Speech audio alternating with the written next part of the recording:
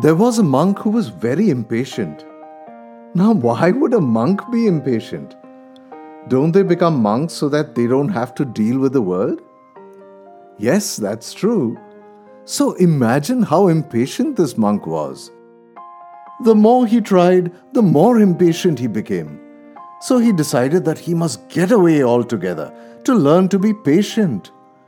He built himself a little home deep in the woods, far away from civilization. Years later, a man who was traveling in those woods met him. The man was amazed to find someone living so far away from the rest of the world. So he asked the monk why he was there all by himself. The monk said that he was there to learn to be patient.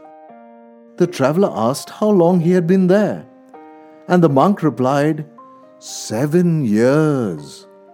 Stunned, the traveler asked, if there is no one around to bother you, how will you know when you are patient? Annoyed, the monk replied, get away from me! I have no time for you!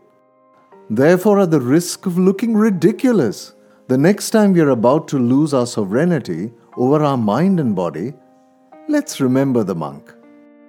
So what's our learning from this story? Patience is a virtue one should possess because it brings peace, not only to oneself, but to others too. Let us always think twice before we utter a word or act. Patience is the key to a peaceful atmosphere. A man who is a master of patience is a master of everything else. Sai Ram.